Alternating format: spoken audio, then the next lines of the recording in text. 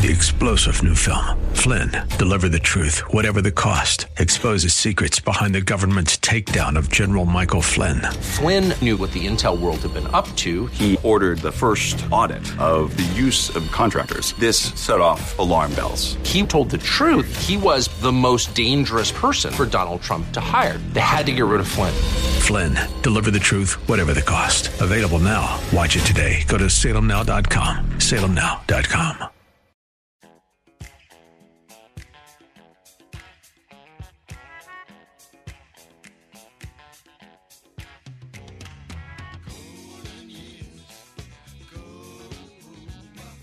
It's Ask the Lawyer with Mike Connors. Got questions concerning elder or estate law? Attorney Mike Connors has the answer. He was recognized in 2012 as one of New York's top lawyers by New York Magazine and brings over 30 years' experience to the table. His office number is 718-238-6500. That's 718-238-6500. Here's Mike Connors. We are gathered here on hallowed ground, voices raised, heads bowed down. We're gathered here on hallowed ground to sing this all the way. Yeah. Welcome to Ask the Lawyer with me, Mike Connors, accompanied by my wife, Beth. Hello, everybody. Okay, for those of you who haven't heard the show before, welcome. This show is in two parts and not at all equal parts. The first part of the show, we talk about estate planning, elder law, and the idea behind estate planning is to pass assets from one generation to the next, paying the least amount in taxes we need to pay legally, avoiding going through court, that's avoiding going through probate or guardianship court. And as far as elder law is concerned, we're trying to save assets from nursing home bills. Now, we do seminars on a regular basis, and we're going to be doing seminars in Brooklyn and Queens at the end of November. So if you have any questions about estate planning and elder law, you want to ask me those questions, show up in one of those seminars. Matt here will have the times in our commercial here later. But, this is Veterans Day weekend. There's sometimes some confusion between Veterans Day and Memorial Day. Memorial Day was established to honor the fallen dead that served in the service of our country during time of war. Veterans Day is to honor the veterans who are alive today. And in memory of that, we're going to be talking to two veterans. One, friend of ours, Alan Wahlberg, and he's a Vietnam War veteran. We haven't spent a lot of time talking about the Vietnam War over the years, so we're going to correct that with Alan today. And then we have the current commander of Fort Hamilton, Colonel Zismas, and he spent his lifetime defending this country, and he's now currently the commander of Fort Hamilton. We've had previous Fort Hamilton commanders on, like Colonel Davidson, who later became deputy commandant at West Point, and Colonel Mike Gould, who's been on the show more than a few times. As far as estate planning and elder law, if any of you would like to schedule an appointment with me at one of our offices in Brooklyn, Queens, Staten Island, and Manhattan, please feel free to schedule a call. Our phone number is 718-238-6500, 718-238-6500. We do not charge for the first consultation. The initial consultation is free. We talk it over and go from there. And again, there's no fee for the initial consultation. But talking about estate planning and elder law, Beth, do you have an email question? We listen to your show on 570 AM radio all the time, and we support the Mission station. We have a very delicate situation here. I'm the oldest out of 5, and my youngest brother was my mother's caretaker and executor of her will. I know my mother had left life insurance policies, but my brother says she only had one worth $5,000. Also, in 2007, she took a reverse mortgage on our childhood home in Brooklyn for $700,000.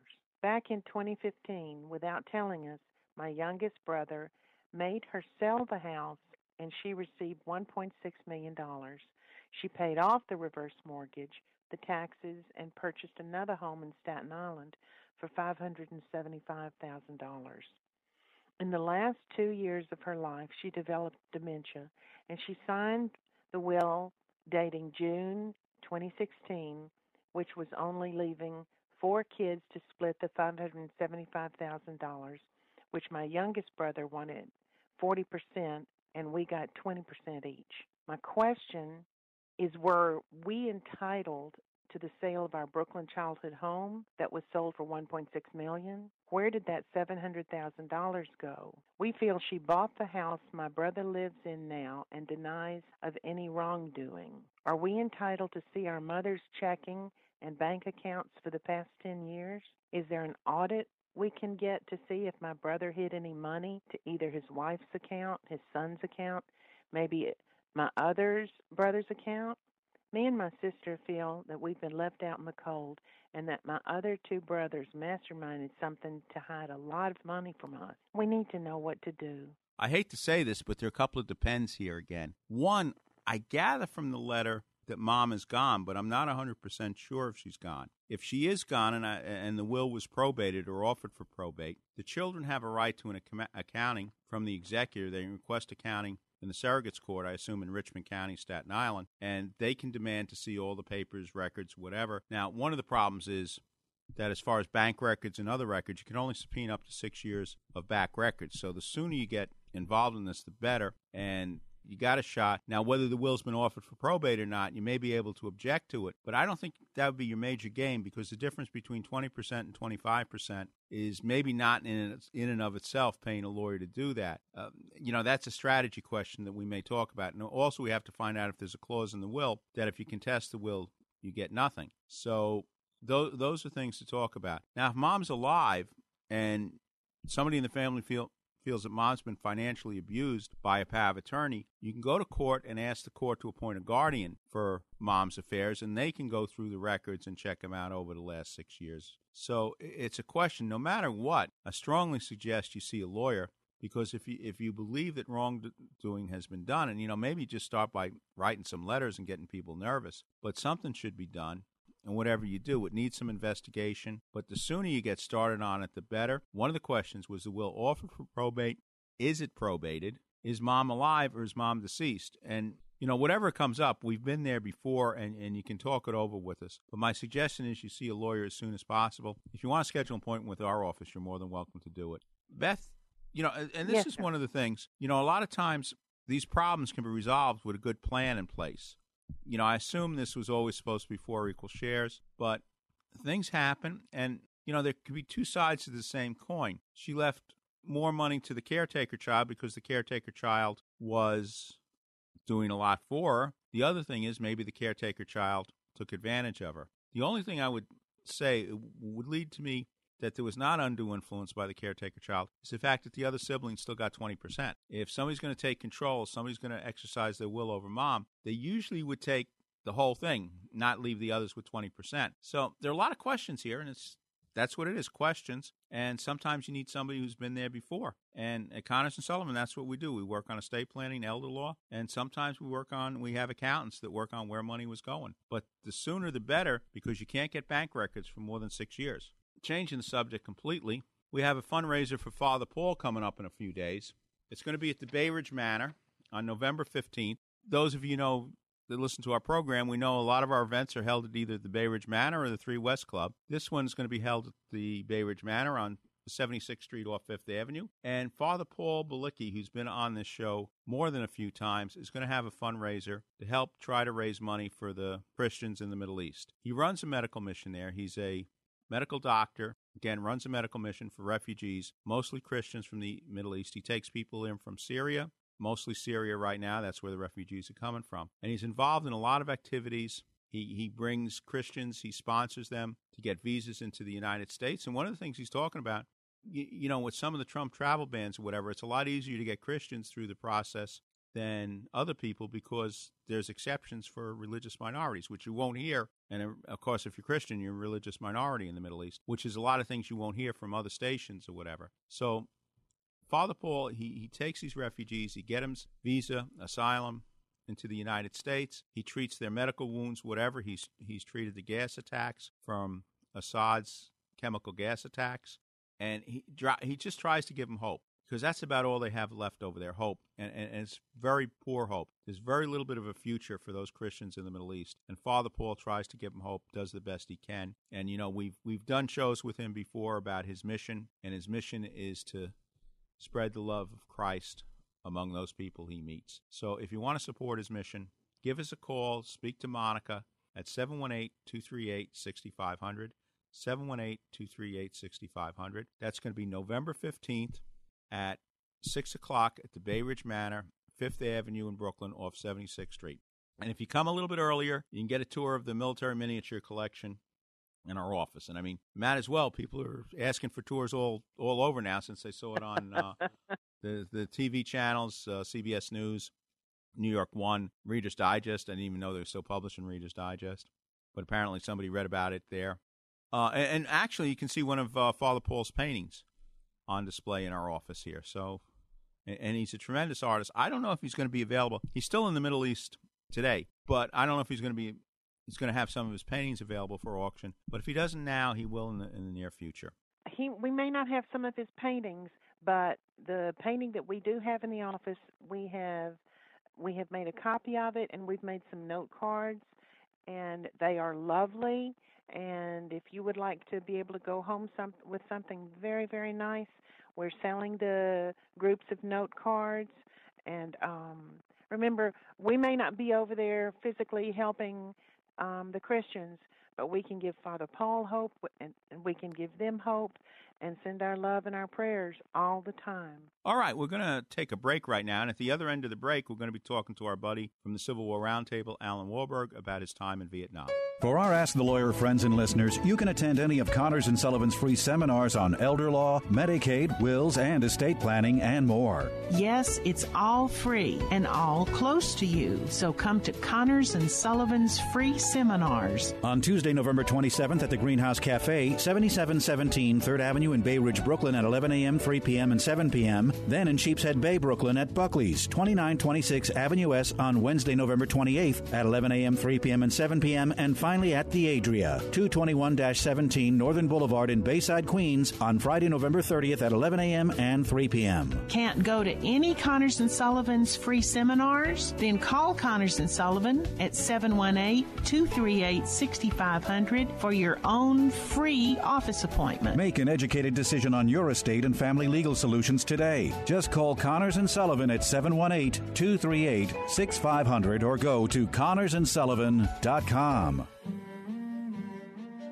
Father Paul Bolecki, Capuchin friar and medical doctor, established a missionary hospital in Lebanon to provide medical care to Christian refugees. He also helps relocate them to safer areas. Connors and Sullivan, Attorneys at Law, is hosting a special fundraiser to help Father Paul and his team purchase supplies, treat their patients, and help them find safe havens. Basically, Father Paul is the last resort for these faithful Christians in the Middle East who've been forgotten by most of the world. Join us on Thursday, November 15th at the Bay Ridge Manor at 476 76th Street in Brooklyn. Meet Father Paul, who'll tell you what's really happening to Christians in the Middle East. Call Monica at 718-238-6500 to reserve your place at this important fundraising event, as all of the proceeds will support Father Paul's compassionate mission. 718-238-6500. Again, that's 718-238-6500. Time now for Connor's Corner, where Mike takes a closer look at topics like history, politics, religion, and more. Here's Mike. Welcome to the Connor's Corner segment of Ask the Lawyer. Veterans Day, November 11th. It's a time to remember the service of our veterans. And, you know, on this show, in a lot of cases, obviously we've talked a lot about the Civil War, World War II, World War I, Korea. But we haven't spent a lot of time talking about Vietnam. And to help me correct that problem is a friend of mine from the Civil War Roundtable, Alan Warburg. Welcome to Connor's Corner. Thank you, Mike. Okay. Go back to Vietnam. Obviously you were in the service at that time. How did you get involved with the service back in those days? I was drafted. It was March 1968. I got my draft notice. The president sent me a nice letter. You know, we like to welcome you to the United States Army and whatever. And when I got to Fort Hamilton, this is during the LBJ was still president. And when I got to the Fort Hamilton, the Marines at that time the Marines were drafting people, were taking to select whoever they wanted from the draft, and luckily they didn't take me. So that was when I got drafted.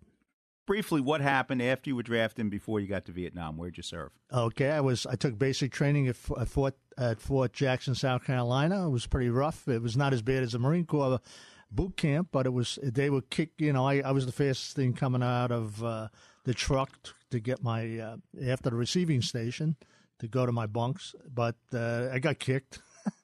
You got hammered. It was pretty tough, but it was tough training. It was good training. I remembered a lot of stuff they taught me. All right, so you do basic training, Fort Jackson, then I think Fort Dix. And I went to Fort Dix at advanced infantry training, and we took us up by bus from Fort Jackson to Fort Dix, and I had my first grits in Richmond, Virginia.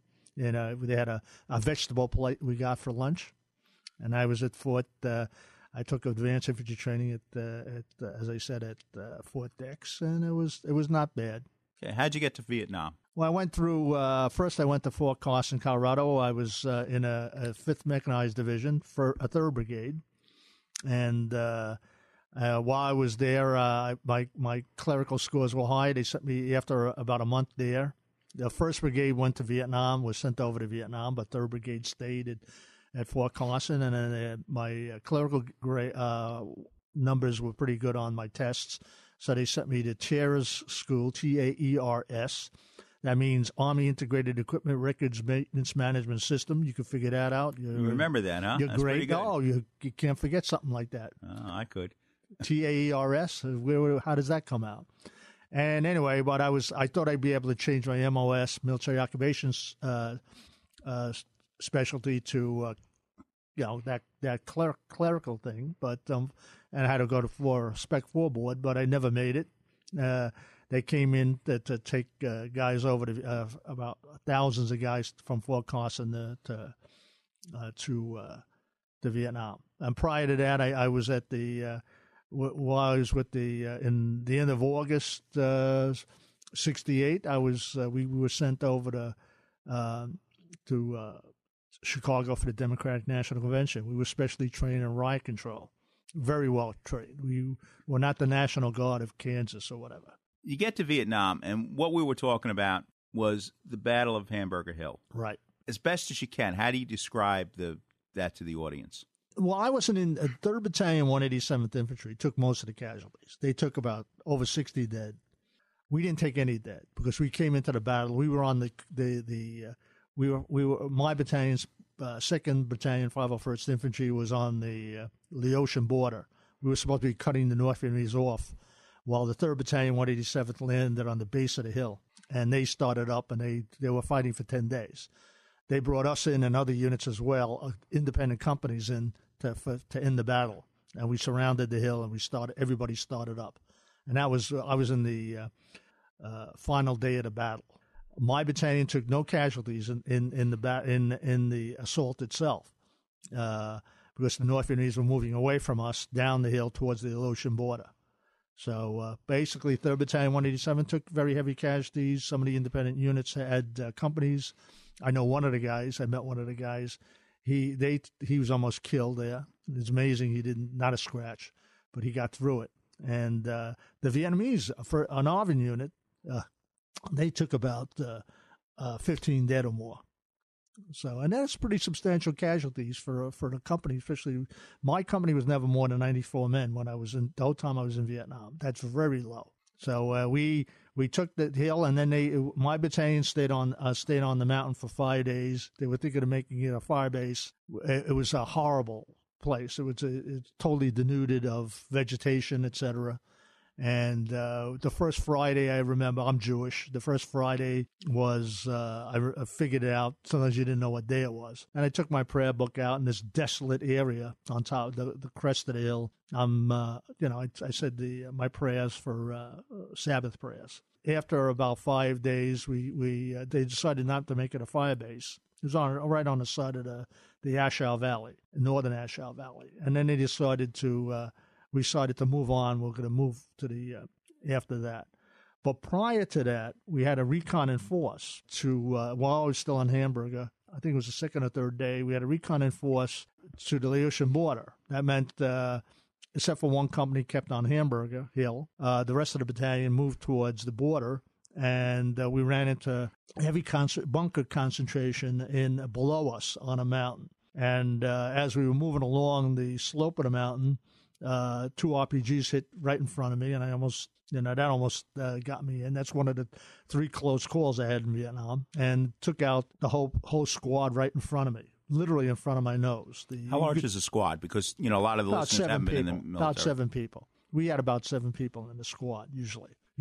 So it depends. So people are moving in and out of the unit. You never know. Anyway, so I moved forward to cover them in the line of march. This is a single line of march. This is the whole battalion, minus one company that was on Hamburger. And then we moved on, and we moved forward, and there was a bunker's position below us, and I never saw it because I had a roll heavy bamboo in front of me. But we were all firing. We had a whole battalion firing.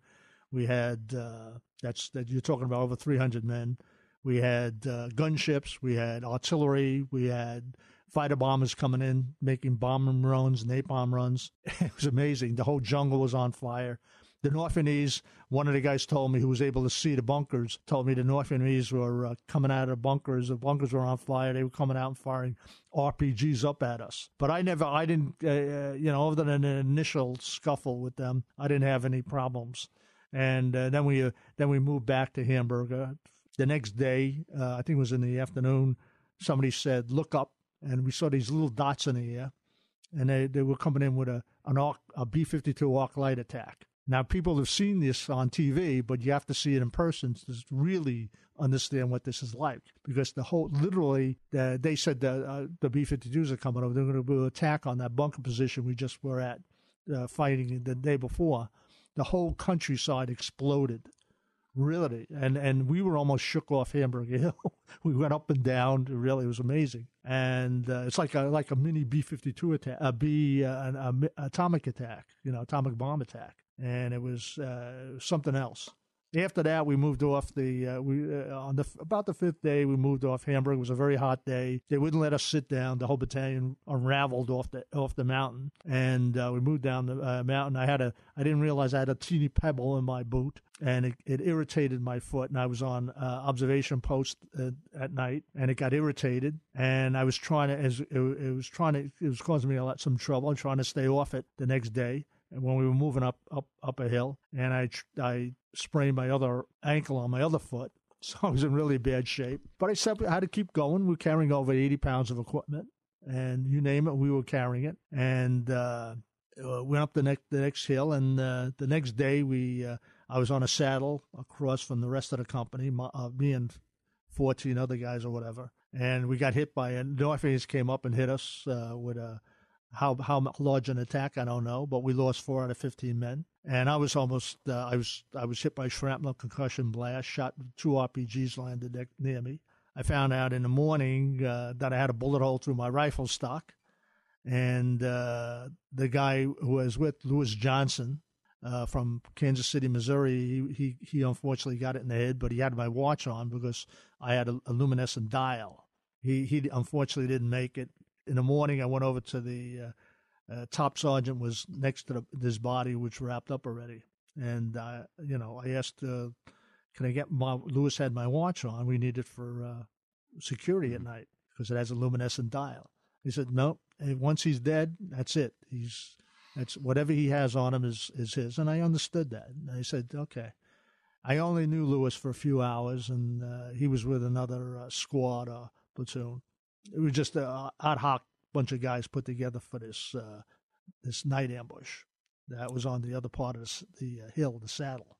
And after that, we moved off, and I was later taken out, and the battalion surgeon had a big, huge hole made in my right heel, and they took out a $250, huge $250 size, but maybe a half an inch of dead tissue out of my heel. And then a few days later, the top sergeant came in. They put filling in it, and the top sergeant came around and says, "Is Wahlberg ready to go?" I says, they said yes, and went out, and it fell out. But it healed. Luckily, it healed, so it was okay. And I got through all that. I got through, I had 3 close calls, not a scratch. But, the damage, there's damage, from that. It's the way it is. War is not easy. Let me ask you something. You mentioned napalm. What was napalm, and what would it do? What was the effect of napalm? It's some kind of petroleum jelly, and it sticks. If you've ever read Martin Caden's book on Hamburg, Dresden, Martin Caden was he did a terrific book. It was about 60, 70 years ago on the bombings of Hamburg and Dresden. He explained it that people who had jumped into the river when it was bombed, they were using phosphorus, which was napalm. the people, their hair was on fire. They jump into the water in this river near the city, and it would go out. And then once they came to the surface to breathe again, it would start up again. You have to literally scrape it off your skin off. You have to scrape your skin off in order to get it out. And there's a famous scene in the news in Vietnam where the little girl, remember, she's coming out of the village, and they accidentally napalmed the area. She seems to be recovered from that, and she's an adult now.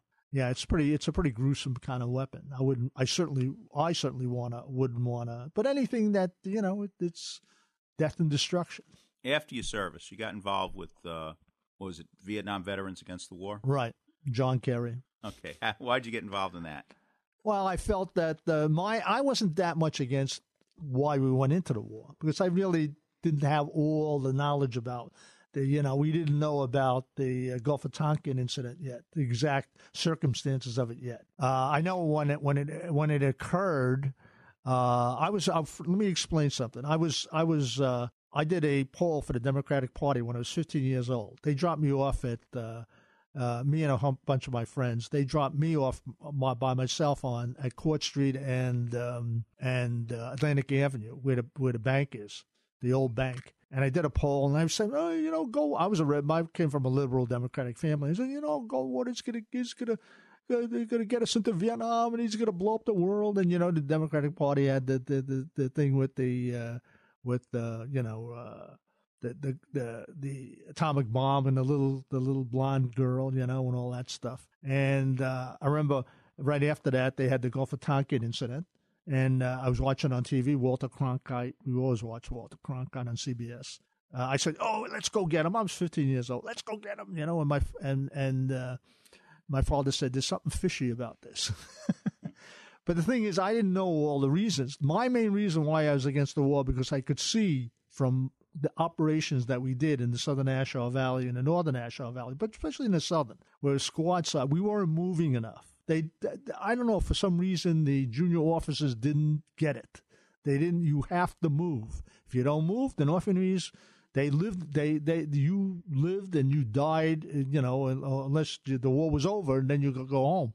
They were there forever, and they learned their trade. So if you were making too much noise, or you were staying in the area too long, which we did quite often, and the consequences were very severe. I was in a bad action in March of '69 where, I could have been. That was another incident where I could have been killed. Got very close to getting hit or killed. And but if you don't move, they'll know how to fix your position. And they would set up what we call trail watchers. And trail watchers would somebody that sit on a trail, 1 to 3 men, and with RPG or AK-47s or whatever, or machine guns, and they wait for you to come down the trail. We were always moving in that area. In the Ashaw Valley, we were always moving single file. That meant even if you had a battalion, it would stretch out for over 300 men. After Hamburger Hill, I was battalion point. 4 days after Hamburger Hill, 2 days after that incident I told you about on the saddle, I was battalion point. They said, Wahlberg, you're point today. All right, I was point. I did it. 2 bad feet, no less. And luckily I survived. They didn't hit us. But, they most of the time knew where we were. They could fix us and set up trail watchers to ambush us around, where they thought we would be coming up on the trails. So my thing was that if we had trouble dealing with the North Vietnamese, the Arvans, the South Vietnamese, were going to have trouble with it, and which was the case. And plus the fact that later on Congress cut off a lot of aid, extra, ammunition, et cetera, to the South Vietnamese. That didn't help matters. And, the North Vietnamese were much tougher and much more ideologically oriented.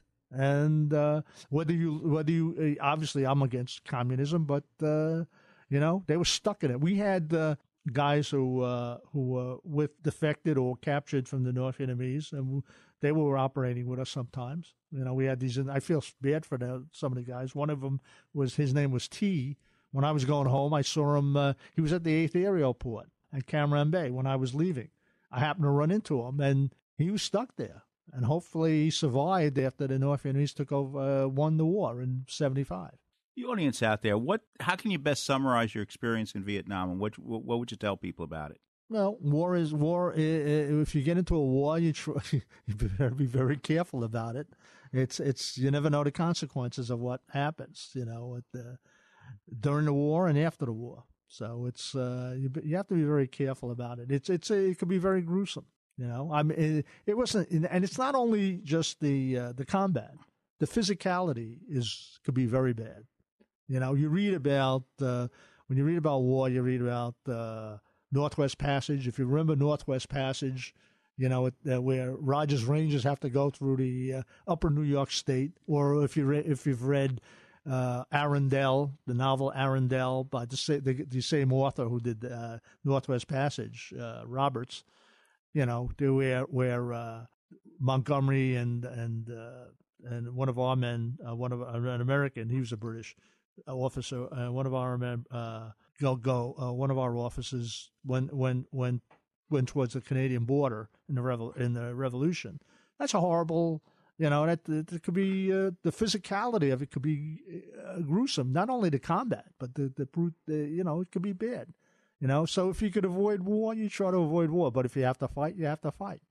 There's no, you don't want to wind up, with the communists or Nazis or whatever telling you what to do all your life. I believe in freedom, and to me, everybody was going on after the movement for democracy in the Arab countries, Arab Spring. Everybody kept talking about democracy.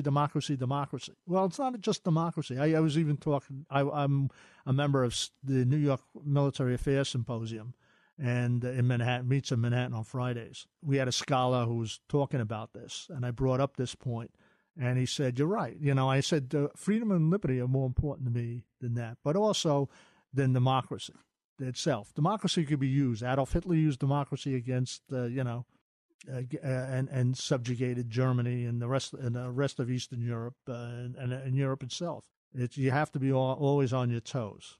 Alan, thank you for bringing history to life. Thank you for your experiences in Vietnam. Good luck. I'll see you soon, I guess, next Civil War Roundtable. Right. And Mike does a great job there.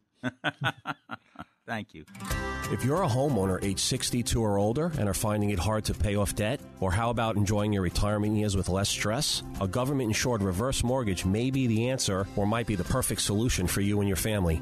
Hi, this is Frank Melia, a certified mortgage planner. I've been a mortgage specialist for over 20 years, and I've helped countless homeowners all over the tri-state area tap into a little or a lot of their home equity so they can use it right now. This past October, the federal government made changes to the reverse mortgage loan program. Give me a call now so our office can show you how these changes affect how much money you receive and how the annual mortgage insurance costs have decreased. My job is to help you find the best solutions for your retirement goals. I do this by educating homeowners with straightforward information and answers. It's free to call and speak with me, Frank Melia, to determine if this FHA program might be able to help you and your loved ones now. Call and speak with me right now. I'll answer your questions and help you decide if a reverse mortgage is right for you and your family. Make the call now, 888-943-2646, or try me on the internet at www.quanticbank.com/FMelia. Once again, call 888-943-2646, and you could be on your way to a stress-free retirement. Frank Melia, NMLS number 62591. All loans provided by Quantic Bank, NMLS number 403503. We all know someone who's been touched by cancer. It's the second leading cause of death, and it took the life of my father, John Wayne. But even in his final days, he was thinking about helping others and publicly campaigning to raise awareness about cancer. His courage and grit inspired our family to do everything we could to fight the big C, as my dad called it. So we did something about it and founded the John Wayne Cancer Institute 35 years ago to advance life-saving research. Our discoveries are fundamentally changing the way cancer is treated around the world. Cures are within our reach, but we can't do it alone. I'm Patrick Wayne, and I'd be honored if you joined us in the fight against cancer. You can make a lasting legacy by helping to eradicate this deadly disease. Together, we can save lives. To learn more, visit jwcigiving.org. That's jwcigiving.org.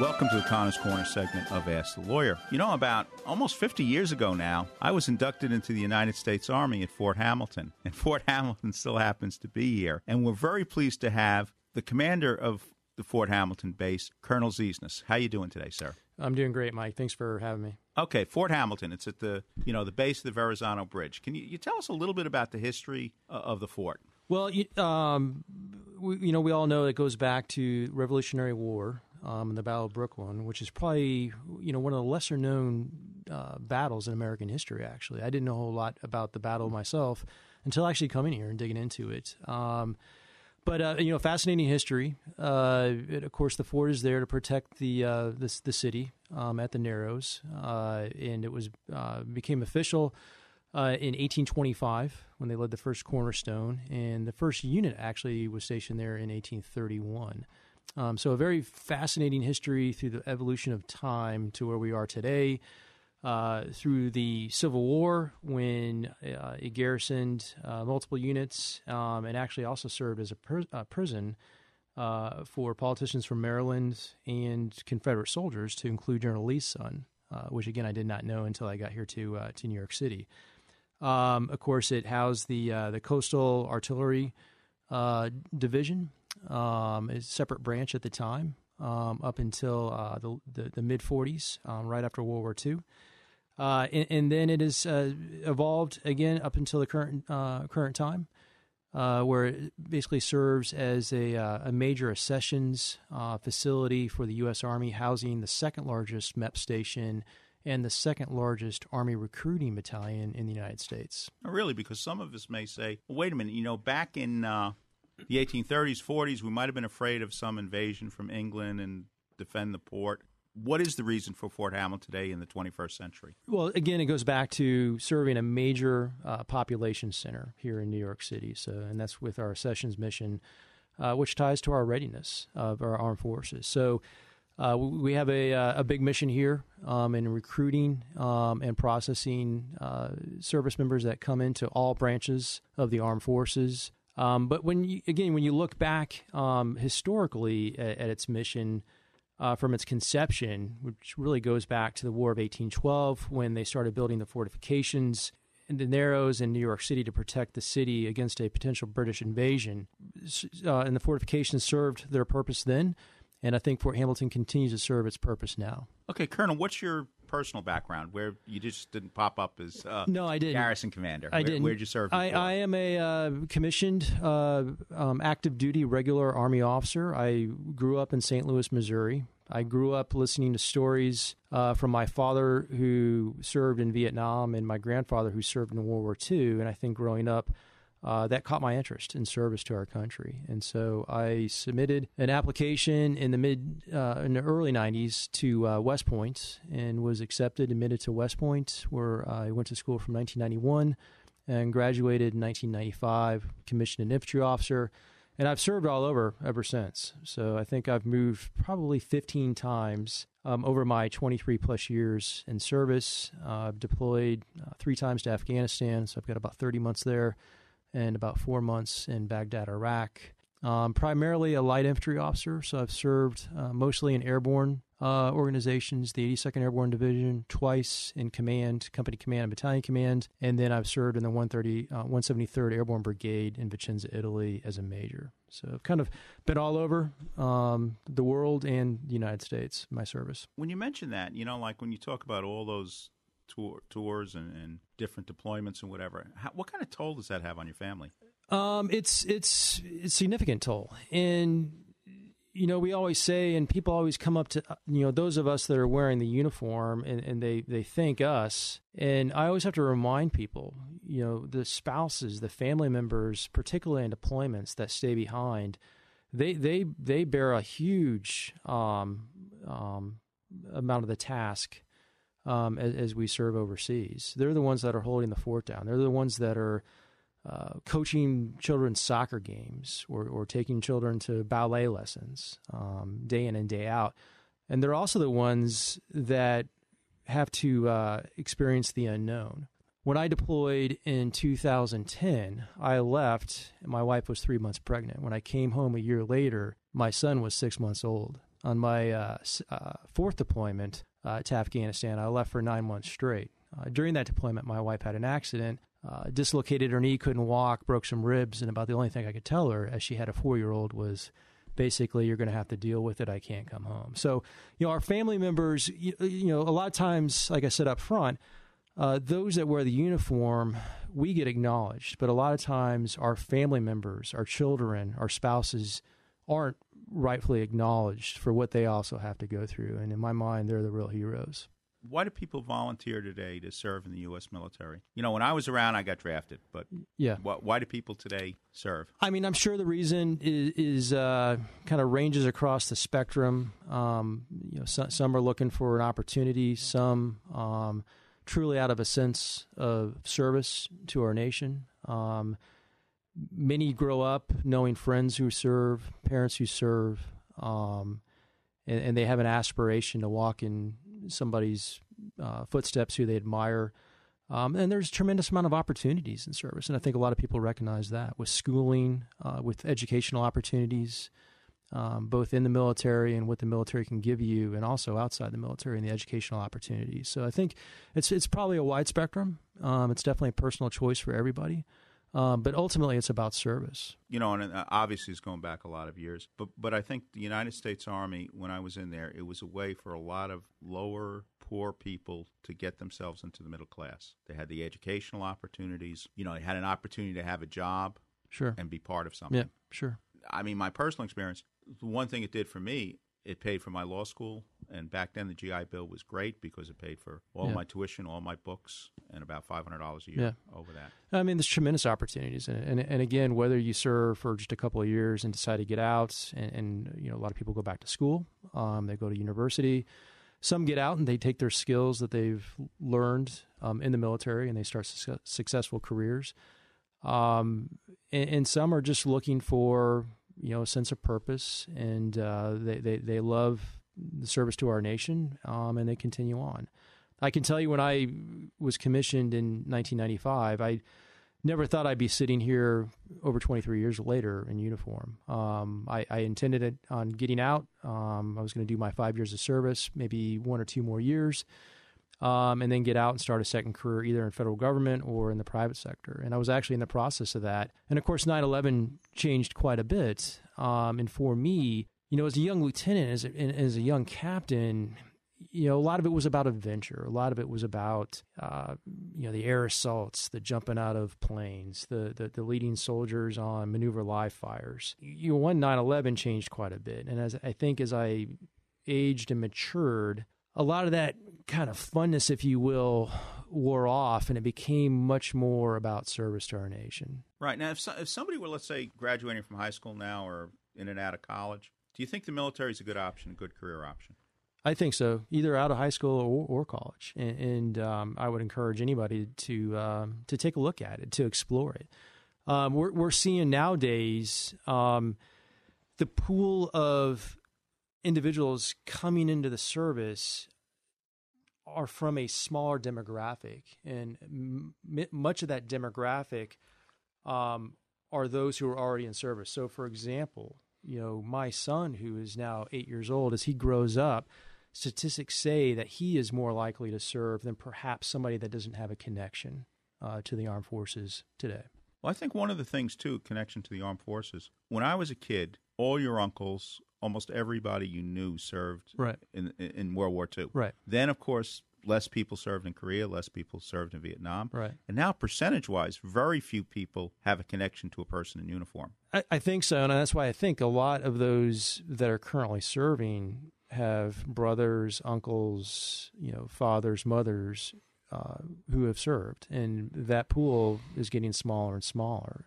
So it's almost kind of a self-reproducing system where those that we're drawing in come from families that have a history of service. Now, you mentioned your grandfather was in the 36th Infantry Division. He was, yeah. He fought in the 36th Infantry Division in North Africa and Italy. Okay, and can you tell some of the campaigns he was involved in? So my grandfather was he was drafted, like millions of others in World War II. He was from Texas, near a small town near Abilene, Texas, and was drafted as a private, ended the war as a major. and fought in the 36th Infantry Division. And he was in North Africa for a period of time, and then fought his way up through Italy before coming wounded. He actually crossed the Rapido River, which, as I understand, you've got family that were involved in that as well. A bitter battle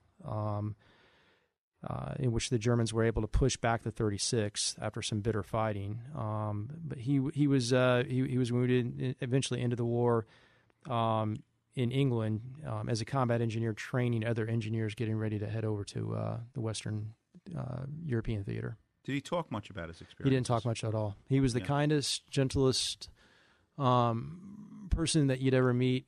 He retired as a lieutenant colonel in the Army. He served in Korea and also was an advisor early on to the French at the beginning stages of the Vietnam War. But not knowing any of that, if you just ever came across him, he would be the kindest, gentlest person that you'd ever meet. But he never talked about his experiences in the war, not even to my grandmother. We're going a little far astray, but post-traumatic stress syndrome, why is it more of a problem now, percentage-wise, than it was to the World War II vets? Do you have any opinion? I don't know what the percentages are. I find it hard to believe it's more prevalent now than perhaps it was in World War II, and maybe you have a little bit more information on that. Well, if you met my father again, you'd just think he's a nice guy, no problems. Yeah. Life was good. And a lot of World War II vets that came back had a lot of issues. You can go read a number of books that talk about World War II and vets that have come back that have experienced significant issues in marriages and just their own personal mental health. But I think today perhaps there's more focus on it. Maybe there's more attention to it. With better media, better technology. The character of war and how we fight war has changed. So I would find it hard to believe that it's more prevalent in our veterans today than it was perhaps following World War II. But an interesting question. Yeah, no, I've asked different people and I've gotten different answers, so it's always interesting to get the right answer. Yeah. All right, so what's up for Fort Hamilton right now? What's going on? So, no, we're in an exciting time. I don't know if you're aware, but the chaplains are now running a course at Fort Hamilton. So we've got a resident course that's up and running. It's been going on now for about the last 6 months.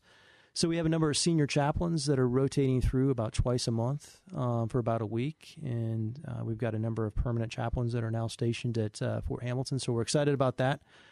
And our asymmetrical warfare group is also beginning at the beginning stages of setting up some training for Army infantry brigades on urban combat. So basically studying dense urban terrain with senior leaders from Army infantry brigades, and they're using this area as kind of a case study for that. So again, we're excited to provide them a platform and a venue for such critical training nowadays. Colonel, thank you for your service. Thank your family for your service, as you just mentioned earlier. And we hope Fort Hamilton's around for a few more years. Yeah, us too. I don't think it's going anywhere. We're great, excited to be here, and I appreciate your time. Okay.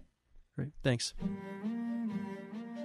Father Paul Bolecki, Capuchin friar and medical doctor, established a missionary hospital in Lebanon to provide medical care to Christian refugees. He also helps relocate them to safer areas. Connors & Sullivan, attorneys at law, is hosting a special fundraiser to help Father Paul and his team purchase supplies, treat their patients, and help them find safe havens. Basically, Father Paul is the last resort for these faithful Christians in the Middle East who've been forgotten by most of the world. Join us on Thursday, November 15th at the Bay Ridge Manor at 476 76th Street in Brooklyn. Meet Father Paul, who'll tell you what's really happening to Christians in the Middle East. Call Monica at 718-238-6500 to reserve your place at this important fundraising event, as all of the proceeds will support Father Paul's compassionate mission. 718-238-6500. Again, that's 718-238-6500.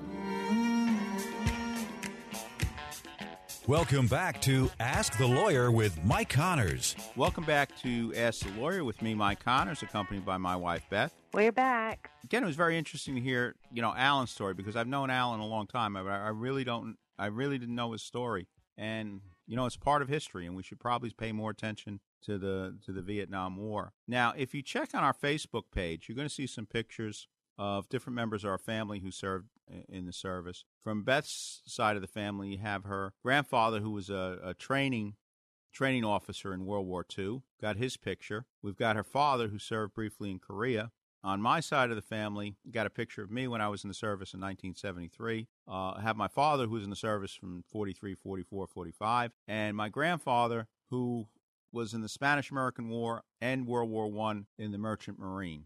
One of the stories we have in the family, and I don't know the whole story by any stretch, was that we're trying to put it together. Right. At the end of World War I, he was delivering supplies to the Tsarist government and through Archangel, which got frozen in, and then the communists, or the Bolsheviks, I guess at that time, were trying to take those supplies, and there was a brief battle up in almost the Arctic Circle in Archangel between the Bolsheviks and the U.S. government. And, one time Khrushchev mentioned that in the 1960s about the U.S. invading Russia, and nobody knew what he was talking about. And, of course, it was one of the questions was that event that happened. And, I mean, I can imagine what the temperatures were in Archangel back in 1918.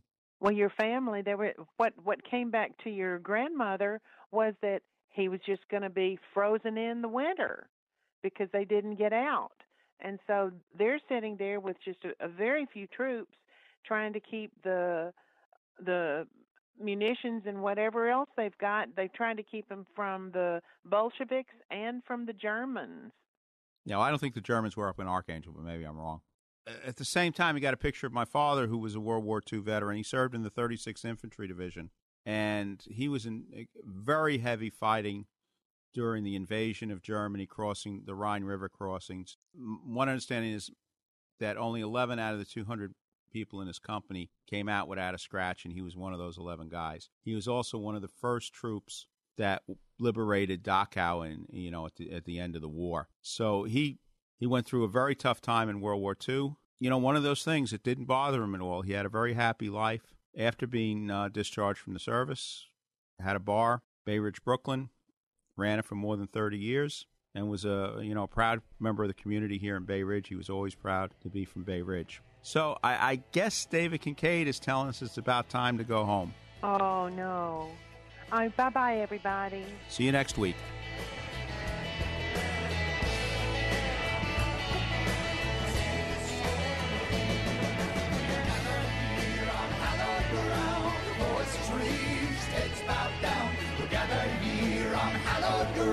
To sing this soul away. We are gathered here on hallowed ground, voices raised, heads bowed down. We're gathered here on hallowed ground to sing this soul away. We are gathered here on hallowed ground, voices raised, heads bowed down. We're gathered here on hallowed ground to sing this soul away.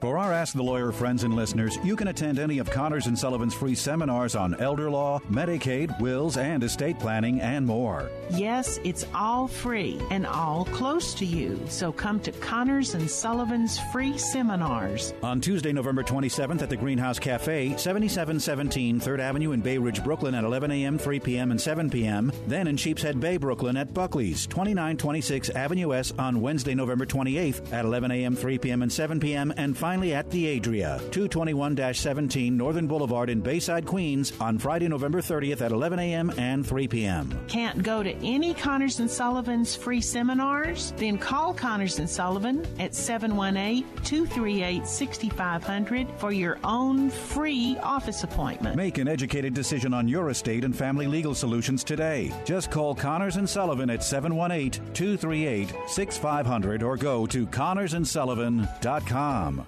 The preceding pre-recorded program paid for by Connors and Sullivan, Attorneys at Law, PLLC. 3-star General Michael J. Flynn, head of the Pentagon Intelligence Agency, knew all the government's dirty secrets. He was one of the most respected generals in the military. Flynn knew what the intel world had been up to. He understood its funding. He ordered the first audit of the use of contractors. This set off alarm bells. The explosive new documentary, Flynn, deliver the truth, whatever the cost, uncovers the facts behind the scandal. Flynn told the truth. He was the most dangerous person for Donald Trump to hire. I find out the worst enemy that I'm going to face in my life is right here in America. They took my assessment and they wanted me to change it. And I was like, I'm not changing it. They had to get rid of Flynn. With in-depth interviews, archival footage, and never-before-seen personal records of the man behind the headlines. I just felt like I was drowning. Flynn, deliver the truth, whatever the cost. Available now. Watch it today. Go to salemnow.com. salemnow.com.